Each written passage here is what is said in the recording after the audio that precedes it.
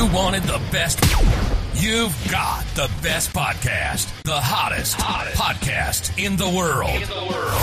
The Chris Voss Show, the preeminent podcast with guests so smart you may experience serious brain bleed.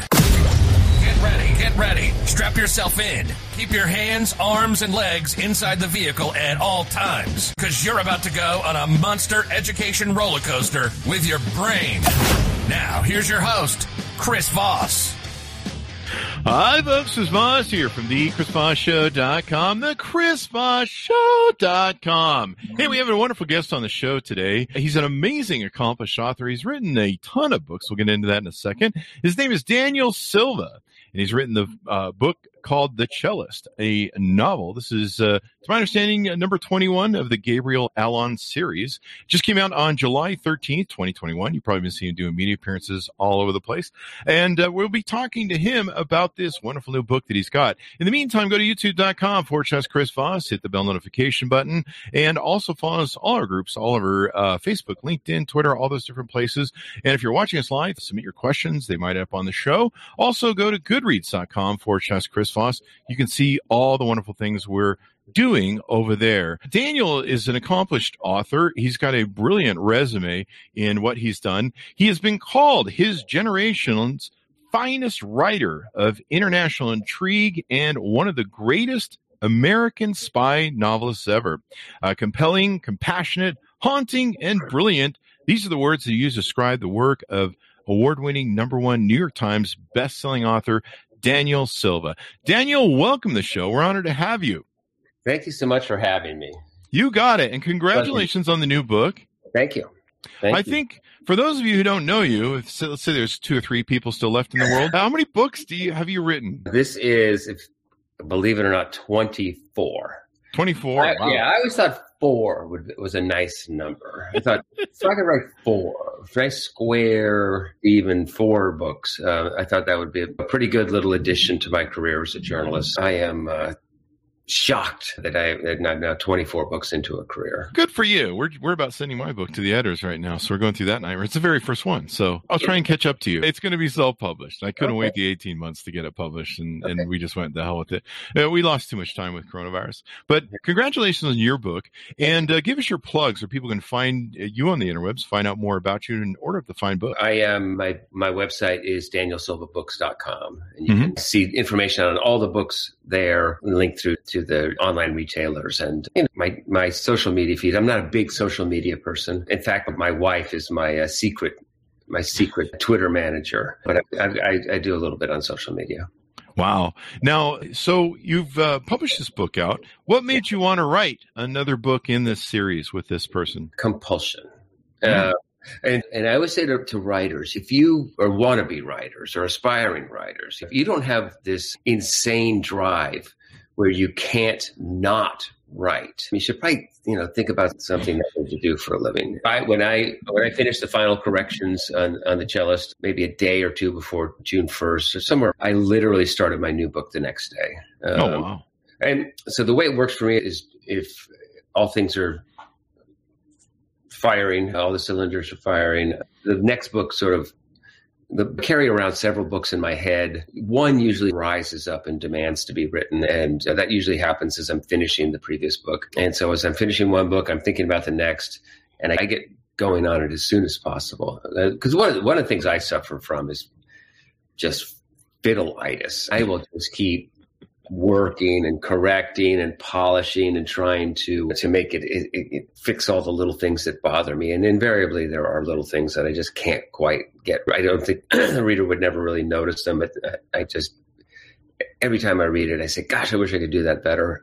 And the only way for me to make that stop is to start a new book. And generally, if I really lose myself in a new project, I have to refamiliarize myself with the book that's about to be published when I'm going on tour. I really can get it out of my thoughts by starting a new book. And how often do you write a new book? It's fairly frequent. I'm a once-a-year person. Second Tuesday of July now for Oh, gosh, I have to count them out, but about 15 years I've been in that slot. It's been very successful for me. Keeping my fingers crossed, I'm hopeful of a number one book this year. I think I've had about 13 since moving to July, and so it's been very good space for me. There you go. There you go. So give us an arcing overview of the book and what it's about. Well, it begins with a murder in London, an assassination. Murder, you say? And murder, you say. It was a difficult scene for me to write because the victim is a beloved character from the series. His name is Viktor Orlov. He's one of the original Russian oligarchs, and he left Russia in about 2000 when the new gang came into power and settled in London. And he's really a thorn in the side of the Kremlin. He's a dissident. He's a critic of the new regime or of the current regime. And he also saved Gabriel Allon's life once. And so when he is murdered with a nerve agent, Gabriel undertakes a rapid investigation of his death and soon finds himself in a desperate attempt to stop an attack that could plunge the United States into absolute political chaos and leave Russia unchallenged on the world stage. So it's a fast-paced summer read filled with art and music and corrupt Russian oligarchs and dirty European bankers, but it deals with a very important issue, and that is Russia's 20-year war on the institutions of the West and how it is using money in that war against us and how it is using money to undermine our very democracy. So would you say the book plot and stuff that you've written in the book parlays really closely with some of our current events? Definitely. And which presented me with a dilemma on January 6th. I was, writing a book about how Russia is trying to undermine the institutions of the West and democracy, as I said. And I turned on TV on January 6th about 2 p.m, and I see that our democracy is hanging by a thread. Yeah. That a sitting president has incited, encouraged, inspired, whatever verb you want to use, his supporters to attack a co-equal branch of government in order to prevent the election from being certified. I was in Washington, a couple of miles from the Capitol, in Georgetown. I was sickened by it, angered by it, horrified by it, and I felt compelled to write about it. And it just did fit really well into what I was already working on. And so I had a completely different ending planned. And the book was due on April 1st. The first draft of the book was due on April 1st. And January 10th or 12th or so, I was actually looking through my files, my old files yesterday to try to figure out exactly when I started changing it. But I rewrote a whole new ending to the book. Wow. And it incorporates not only the siege, but the inauguration, which as bad as the siege was, okay, the Capitol insurrection, to me, the inauguration was worse. To have 45,000 National Guard troops and other security officers on the streets of Washington, the city was under virtual military occupation. We now know that there was a ring of steel surrounding the city. My wife works for CNN, and she had to go through 3 military checkpoints to get to the office. There were miles and miles of fences and razor wire. Every day when I finished writing, I would walk from Georgetown up to the Capitol as the inauguration got closer, and I could see the city just tightening down. It was awful. I can't imagine what the outgoing president was thinking when he overflew the city for the last time that day. And so that is the backdrop for the climax of the novel. That is crazy. So was that hard? Did you have to go back and change the aspects of the book leading up to Oh, God. The whole front end had to be rewritten to match the new back end. It was difficult. There were many days where I was thinking, why on earth did you do this? What were you thinking? But I got it done. And as a result, almost 6 months to the day after the events actually happened, I have a novel out that it's the real thing, one step removed is how I would describe it, Inauguration Day. So I incorporate all of the reality of the disputed election, the insurrection, and the inauguration as it was with one addition. Ah, there you go. And you won't tell us because it's the ending? No, darn it. It's a pretty big twist, actually. Oh, darn it. All right, everyone, you're going to have to get the book to find out. There's the tease, if you will. You mentioned your wife at CNN. We've had a lot of wonderful CNN people on the show. Yeah. Tell us about the cover of the book. I was on the Today Show last week, and Al Roker, old friend and an old colleague of my wife, and I was joking with him that Jamie had posed for the very distinctive cover of the book, which was, I guess I said it to, too straight. So I've been cleaning that up for the last week. My wife is not the cover. She could be, though. And it's actually a cover that was done and discarded for a previous book. And it has been sitting there for, I guess, 3 years now, unused. And I've always just been crazy about it. And it fit well with the book and with the title and with the character. Yeah. And it looks like a piece of pop art, the way the cover designer heated up the imagery, and I'm just crazy about it. Yeah. Did you have to change that because she wanted royalties? She gets all the royalties. But I saw that Al Roker interview and your interview on Salt, and Al Roker's, what a gentleman. I've been losing, I've lost about 60 pounds so far. I hope at the end of it to look like the before and after of him and Al Sharpton. So keep my fingers crossed, but we're working on it. You've had 24 books. This is 21 in the series. For those, and again, for the 5 people that don't know who Gabriel is, can you give us a little flesh out the character a little bit for them? Tease the baby, something. The CV of Gabriel. He is the son and grandson of 2 gifted and important artists, and he was supposed to be an artist himself. And in 1972, after the Munich Olympics massacre, he was recruited by Israeli intelligence to be part of what was known as Operation Wrath of God, the operation to hunt down and kill the perpetrators of the Munich Olympics massacre. He was raised in both his parents were German refugees. He was raised in a home. So his first language, and even the language of his dreams, now remains German. And so he could pass as a European, as many Israelis could back then. And so that begins his career. The experience of killing 6 human beings at close range with a small caliber Beretta pistol robs him of the ability to produce original work. He studies the craft of art restoration, and not surprisingly, he's damn good at it. And he becomes a art restorer, posing as an Italian. He adopts an Italian identity and lives for many years in Europe as an Italian art restorer who is actually an Israeli assassin. Oh, wow. And that's how we find Gabriel at the beginning of the series. Yeah, Israeli special forces and soldiers, man, they're no joke. Those guys are tough. Yeah. They are. Unfortunately, they live in a difficult neighborhood. Rough neighborhood. And I spent a lot of time around Israeli soldiers and spies and government officials. But this special operative told me one night after dinner, he said, "Your books are very exciting, and your heroes and your characters do really dangerous things." He said, "It is nothing compared to what our special operatives do every single night." Whoa. But this book finds Gabriel. He is the Director General of Israel's Secret Intelligence Service. I never refer to it as the Mossad. I call it the Office, which is how they refer to it. And he is nearing the end of his term as this book opens. Nice. We've gone with him. We found him.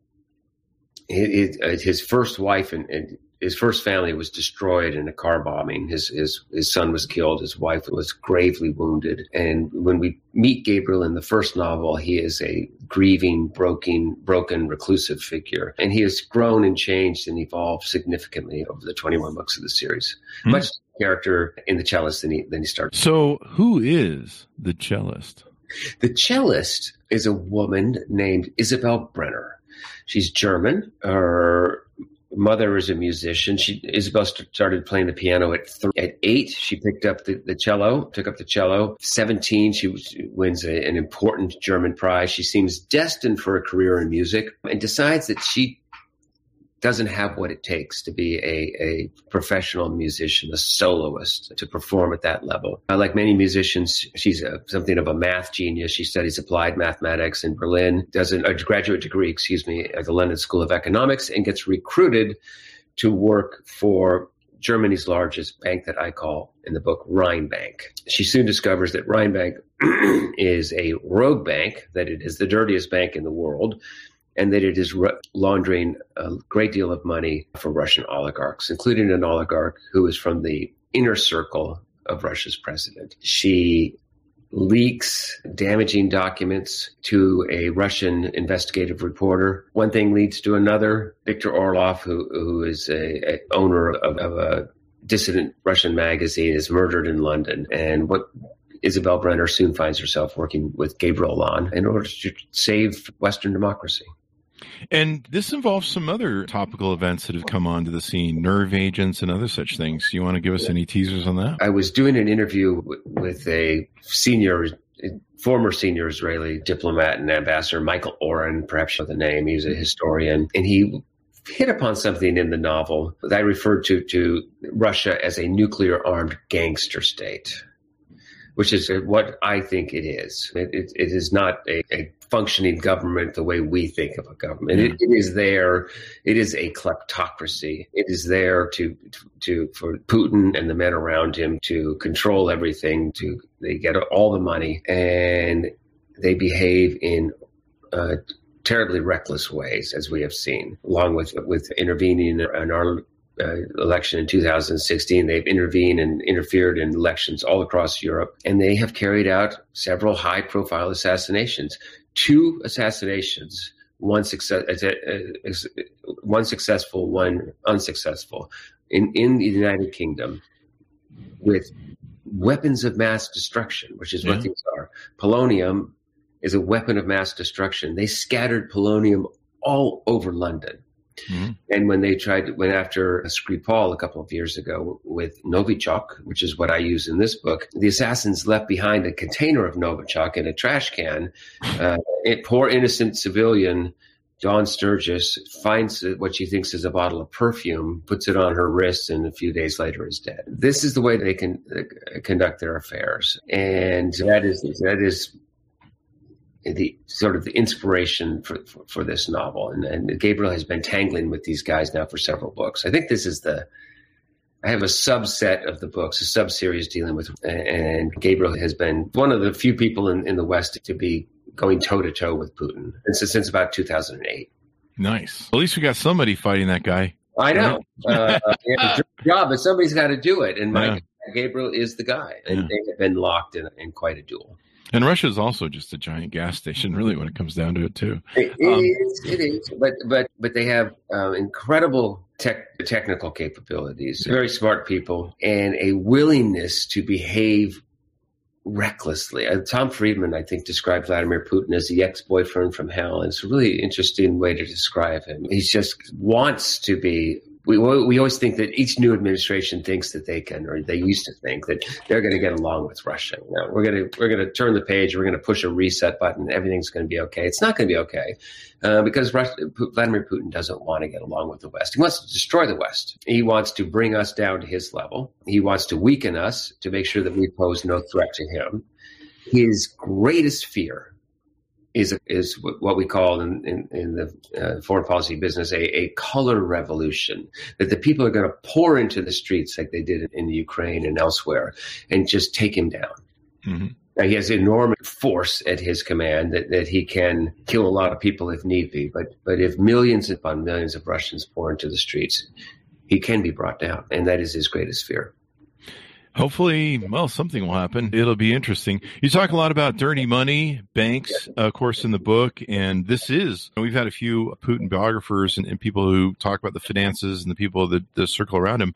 This is one of the ways that they operate. And what really fascinates you about that whole process with banks and hiding money and stuff, and you put it in your books? I guess that these bankers, wittingly or unwittingly, I think it's wittingly, they are helping Russia. When you help Kremlin-connected oligarch launder his money and conceal it in the West, you are aiding and abetting this war against us. The British government put out a great report, to their credit, last year, this white paper called the Russia Report. And they had acknowledged publicly, which is quite something, that Russian money had absolutely corrupted British politics, and that numerous members of the House of Lords, for example, were doing business with the Russians, either openly or secretly, that Russia was interfering in British politics, that Russian money had turned the British financial services industry into just a giant laundromat,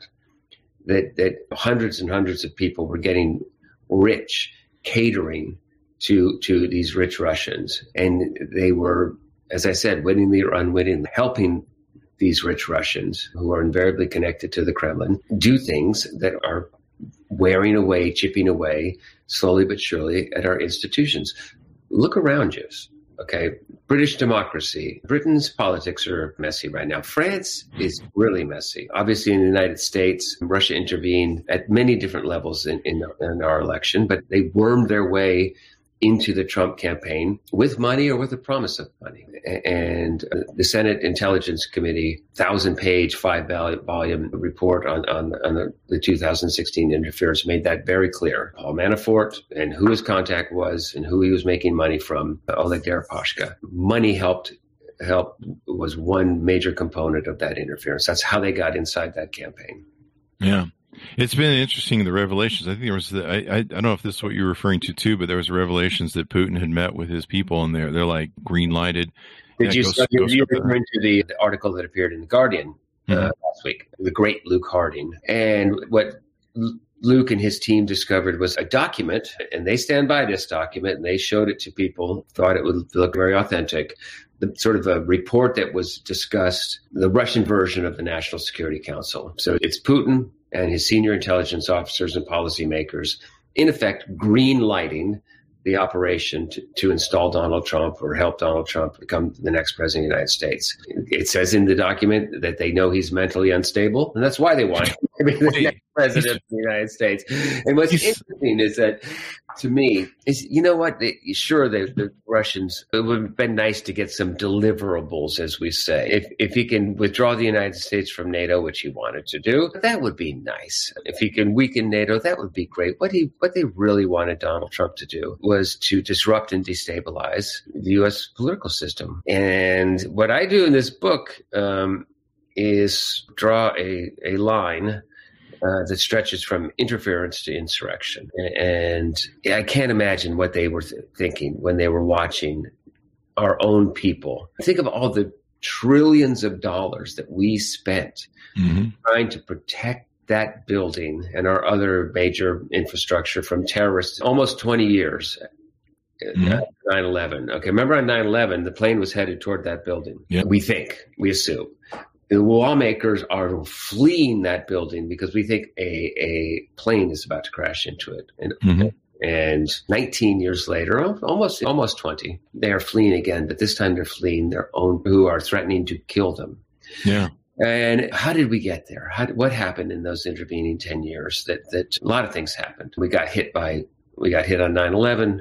We had the failure of the Iraq War. We had a terrible financial crisis. We had a global pandemic, obviously, which was, I think, an accelerant of the political unrest, clearly. And we had a man in the Oval Office who did not want to accept the results of an election and hand over power peacefully to his successor. He seems like a stable genius to me. Very stable genius. A very stable genius. I think I'm referencing Phil Rucker's book in Carolina. You are. Can I tell you a funny story about that? Sure, yeah. I was sitting pretty at number one on Amazon and Barnes & Noble when the book launched. And last Wednesday night, my wife got some excerpts from the book. She's the one who broke the story that General Milley, Mark Milley, the chairman of the Joint Chiefs Staff, was so concerned by what he was seeing that he feared we were about to have a coup attempt. Yeah. We were going to have a Reichstag moment, that this was the gospel according to the Führer. This is what he was seeing. And so he starts putting in place, working with other the Joint Chiefs, other senior generals, to put in place a plan to suppress a coup if necessary. He also vowed he was going to land the plane, how he referred to the transition of power. And we're going to put a ring of steel around this city, and the Nazis and the brown shirts aren't going to get in here. Think of the language that he used. Yeah. Hitler, Reichstag, Nazis, brown shirts. Can you imagine how far we have sunk? It's awful. Just watching the Confederate flag alone being in the rotunda or whatever. Yeah, I reference that specifically. That is a ignoble first. And I did a program with the Smithsonian last week, hosted by the great John Meacham. Perhaps he's been on the show, a historian, and he feels, as I do, that the fact that the Capitol was breached, it fell, okay? Despite the heroism of the police officers who defended it, the Capitol did fall. It did. The two chambers were evacuated and the sessions were adjourned. We did not certify the results on January 6th. It didn't happen until January 7th. And I'm trying to be positive and hopeful. Great countries don't lose their Capitol buildings, their parliament buildings to their own people. I think it was a turning point that it's going to be very difficult for us to recover from. That is my fear. What do you think? That was one of the setups I had for you. I'm very concerned as well. It's the Reichstag moment, if I'm pronouncing that correctly, the beer hall, the beer tavern moment in Germany. Shortly after January 6th, we had famous radio guy Tom Hartman on the show. Uh-huh. And at the end of the show, or somewhere in the show, he says to me, "Hey, Chris, you know what they call January 6th?" And I go, "I don't know what." He goes, "Rehearsal." Rehearsal. Okay, so that's what the authors of How Democracies Die, Stephen Levitsky and Daniel Silva. And by the way, I can't remember, Professor Snyder from Yale. I'm blanking on his first name. Help me. No, Timothy Snyder. Along with those guys, these are the three leading thinkers on how democracies die and the rise of authoritarianism. And yeah, that's what he would say, the same thing, that it was not the end, it was the beginning. It was a dress rehearsal for the next coup attempt. And I can't believe we're talking about this, but I fear that is the case. And remember, yes, sometimes we have coups in third world or developing countries or African countries, but democracies die constitutionally. Yeah. Democracies die at the ballot box. Mm-hmm. Democracies die when they get worn down by situations or a demagogic leader. And Hitler prevailed in that election in 1933. He was handed power by Hindenburg and von Papen. You take it. Mm-hmm. And we had the Reichstag fire. And by April, the Enabling Act had passed. And Germany was, for all intents and purposes, a totalitarian state. Yeah. So it died at the ballot box and constitutionally. Hitler didn't. He tried his beer hall putsch in the 1920s and ended up in jail. Too bad they didn't keep him there a little bit long. And by April of 1933, Germany was no longer a democracy. Yeah. But that actually helped propel him, that beer hall thing, because he wrote Mein Kampf in jail, and he became more popular from that. He did. Mm-hmm. Yeah. The time in jail was a formative time. He came out of jail and he was a much more dangerous figure. Yeah. I think 2022 and 2024 really are two dangerous elections for us, so that we've got to, go the other way. Hopefully we got Michael Bender on the show on Friday, and I believe we'll have Carol Leonnig on again, hopefully with Phil for their new book. We had her on for the Secret Service book she did, Zero Fail, I believe, if I recall correctly.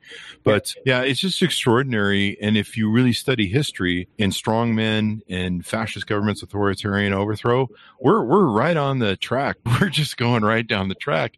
And we're not getting any better with the January 6th Commission and this whole denial thing. And it's just But look at it this way, Daniel. You'll have another book for whatever. I got a taste of how divided the country is. Silly me, I thought surely seeing our capital overrun by that bloodthirsty mob who are calling the police, they're supposed to be the supporters of the police, the N-word over and over again, and nearly beating people to death, that I thought that might be a wake-up call. Like, this has all gone on. This is too much.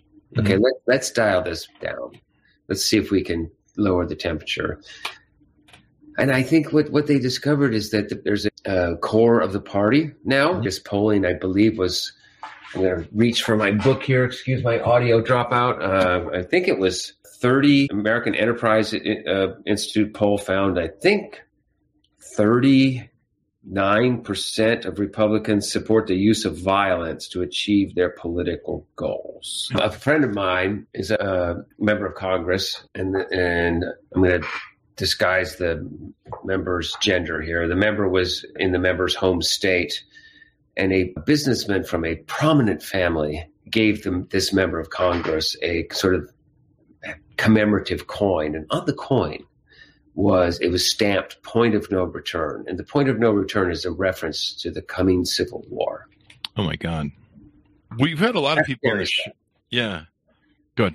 That's scary stuff.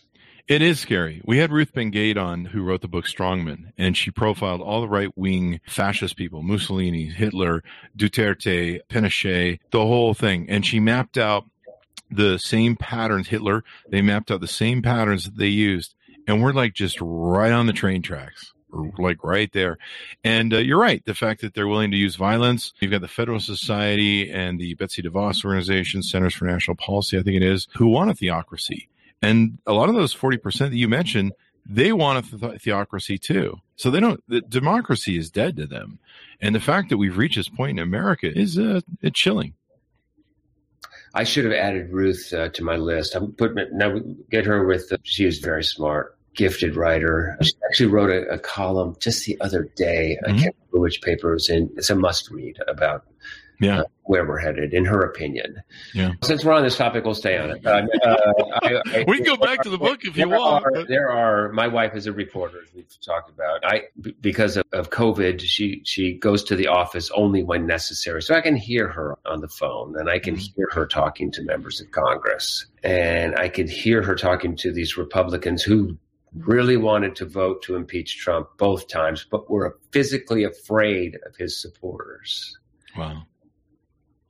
That's the same thing. Afraid of their own voters. That's why the Chancellor of Germany handed power to Hitler, is because he was afraid. So Donald Trump groomed this army of white nationalist militia types.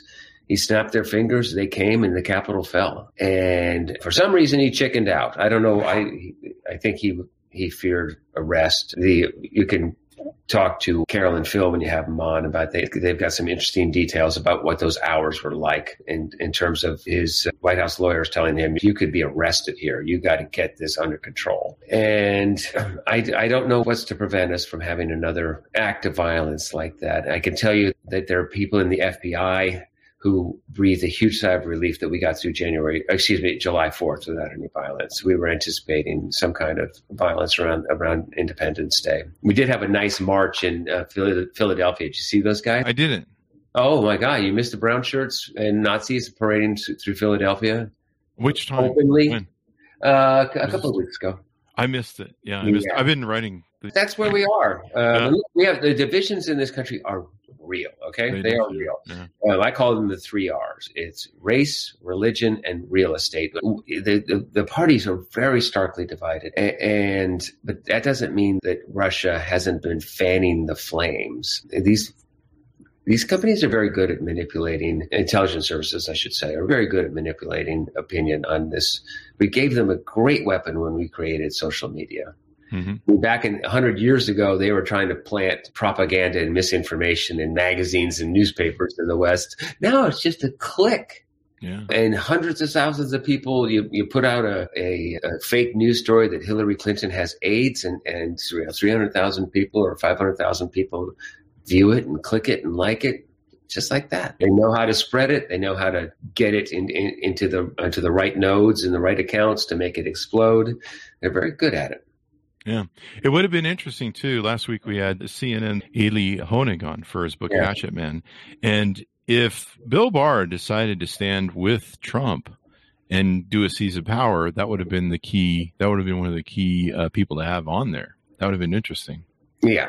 I don't think that they it wasn't hardly surprising where Donald Trump is concerned, but it really wasn't very well organized. But that does not mean that there wasn't something afoot. A lot of us, including obviously Mark Milley, when they started putting these flunkies into senior positions at the Pentagon, and there's talk about firing the CIA director and making a flunky the CIA director. And frankly, we had two flunkies that were running the Office of Director of National Intelligence for the last couple of years of the administration. These were troubling signs that something was afoot. And it did not come to fruition this time, but he must not run again as president, because I'm convinced that if he runs for president again, we'll have election violence. We'll have violence during the election season. I was going to make a point earlier. My wife hears from these members, Republican members, all the time that they will use the constitutional power that they have, if necessary, to throw it into the House and choose the next president of the United States in the House of Representatives. Yeah, that's what they wanted to do. Yeah. And that's when democracy dies. That's when the country becomes ungovernable. That's when millions of people go into the streets.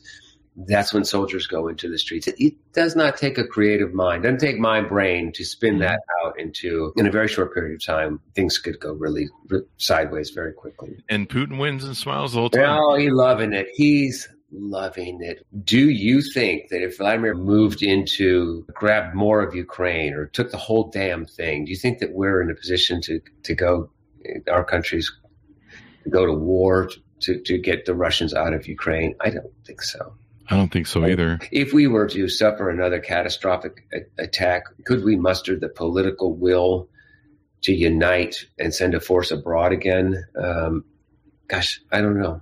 Yeah. And he almost doesn't have to with the sabotage they're doing with the ransomware hacking. They ran up gas prices, and now I see all the Trumpers running around going, Biden raised my gas prices. I believe that was, I've said it publicly, I'll say it again. I believe that they are waging war on us right now with these hacks. Think of Putin as the Don, okay? So he controls a neighborhood or a borough of New York City. You don't go commit a crime on his territory without getting permission of the Don and giving the Don his cut. Mm-hmm. That's the way it works in organized crime. It's at the street level. I believe that he is tacitly or actually greenlighting these attacks to try to weaken Biden, to try to further divide us, and that it's part of a broader plan to just keep this pot boiling. Yeah. I'll give you an example of what they so ruthlessly did a few years ago in Europe. So they intervened in Syria to help their friend Assad. Okay. They want Assad to survive, to keep their naval base, keep their presence in the Middle East. So they start working with Assad, doing really cruel, indiscriminate bombing of civilians. Remember? So that's what starts that refugee flow from Syria into Europe. That refugee flow soon starts to destabilize Europe. Russia jumps in with their bots and their social media manipulation and stirs the pot in Europe further. And then on the battlefield, they commit more atrocities, more indiscriminate bombing, kill more civilians, which feeds more refugees into the pipelines, which further destabilizes Germany and Europe and Italy. So they have, in effect, weaponized the refugee flow that they themselves created. That is how ruthless these guys are playing. That is the level, that's the three-dimensional chess that they're playing against. Yeah.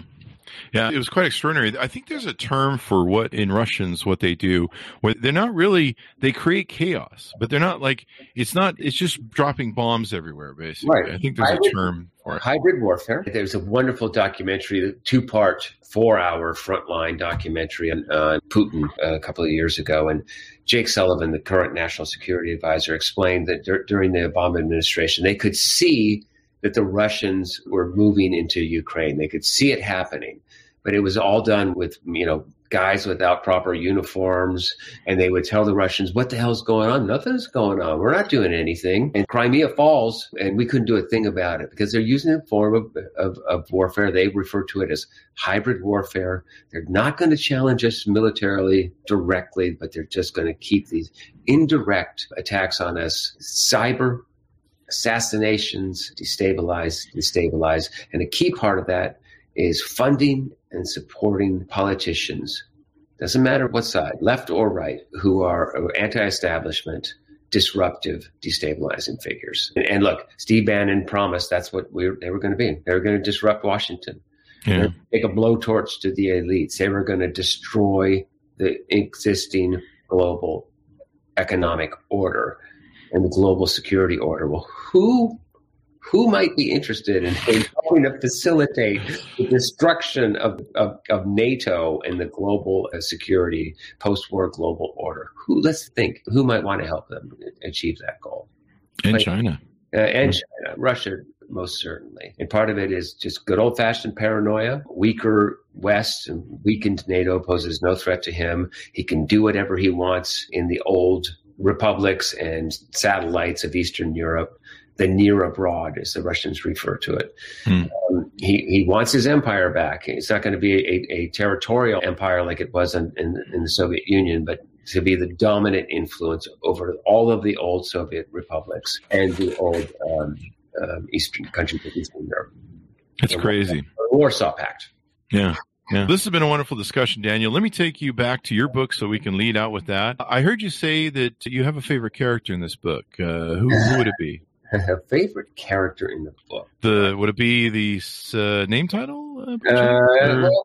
I love Isabel Brenner. I think she's one of the best characters I've ever created. I did, in many respects, I created Isabel so I could bring back a character that I've always wanted to bring back. It's a violinist who appears in the second Gabriel Allon book, has a way to come back onto the page in the cellist. Her name is Anna Rolfe. Chapter 31 of the book is one of my favorite chapters, one of my favorite scenes I've written in a very long time. It's a reunion of Gabriel Allon and Anna Rolfe. I won't say it more. There you go. So anything more you want to tease out or plug on the book before we go out? No, it's, as I said, it is a work of entertainment. It is fast, a relatively easy reading. It's going to take you inside the world of corrupt banking. I'm going to do it my way. And you're not going to be wading through facts and figures. I do my banking in a very entertaining way. And you're going to learn some things about money laundering. It depends on whether you like classical music or not, but you might also learn one thing or two about classical music and art. And so I write my books in a much different way than the typical international thriller, spy thriller writer does it. I go about it a different way. And that's a reflection of Gabriel Allon. There's sort of two sides of his character. Has Amazon or anybody approached you to make a whole series out of these? Sold it a couple of times. It is back on the block right now. And actually, when I was in New York, I had a very productive meeting. I can't say anything about it. I'm afraid. But to quote a line from Seinfeld, wheels are in motion. Things. There you go. I think it would make a great series. They do so much of that work now. It would indeed. There you go. Daniel, it's been wonderful to have you on the show. Give us your plugs so people can find you on the interwebs and order up that great book. DanielSilvaBooks.com. Everything is there. One word, DanielSilvaBooks.com. There you go. And guys, order the book wherever fine books are sold, but only go to the bookstores where the fine books are sold. And if you can, help your local bookseller. There you go. They have really had to struggle mightily to make it through COVID. They had to figure out how to sell books without having anyone in the store. And all of my favorite bookstores around the country managed to come through it with some really creative, innovative things that were done on the fly. But help them if you can. Yeah, definitely. Most definitely. Support your local booksellers. Daniel, it's been wonderful to have on the show, a very insightful discussion, and an honor to have you as well. Thank you very much. Thank you. Thank you for having me. There you go. And thanks, Monis, for tuning in. Go to youtube.com/Chris Voss. You can see the video version of our whole discussion here. You can go to goodreads.com/Chris Voss. See all the books we're reading and reviewing over there. Go to all our groups, Facebook, LinkedIn, Twitter, TikTok, Instagram, all those places the kids are at nowadays, we're at. So you can check out the Chris Voss Show there. Thanks, Monis, for tuning in. Be sure to be good to each other, and we'll see you guys next time.